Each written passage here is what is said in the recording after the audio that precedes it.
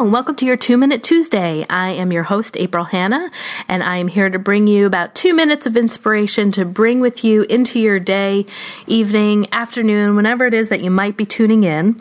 And sometimes when I am looking for some inspiration, I like to just find random books on my bookshelf.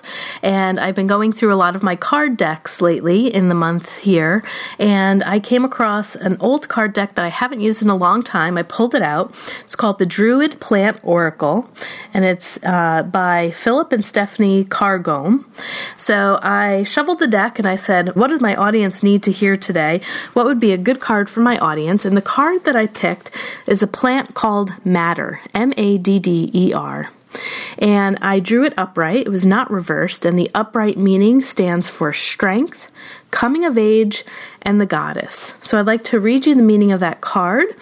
And it says, Madder is the plant of blood and the goddess. The rich red dye it produces symbolizes the vitality of the body and the fertility of the land. If you have chosen this card, it can mean that you have reached a time of major change in your life. Perhaps a particular life stage, such as puberty, the menopause, or the andropause. Alternatively, it may simply indicate that you have reached a certain point in your development. Either way, this card signifies something meaningful and worthy of recognition.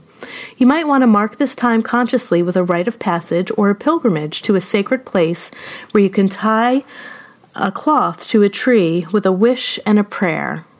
Another interpretation of this card is less specific, suggesting simply that strength is now needed. This may be physical strength, or it could be strength of character, to endure in the face of difficult circumstances, to resist the easy option, or to delay your own satisfaction or reward for the sake of something more important. Thanks for tuning in to your 2-Minute Tuesday. Take care.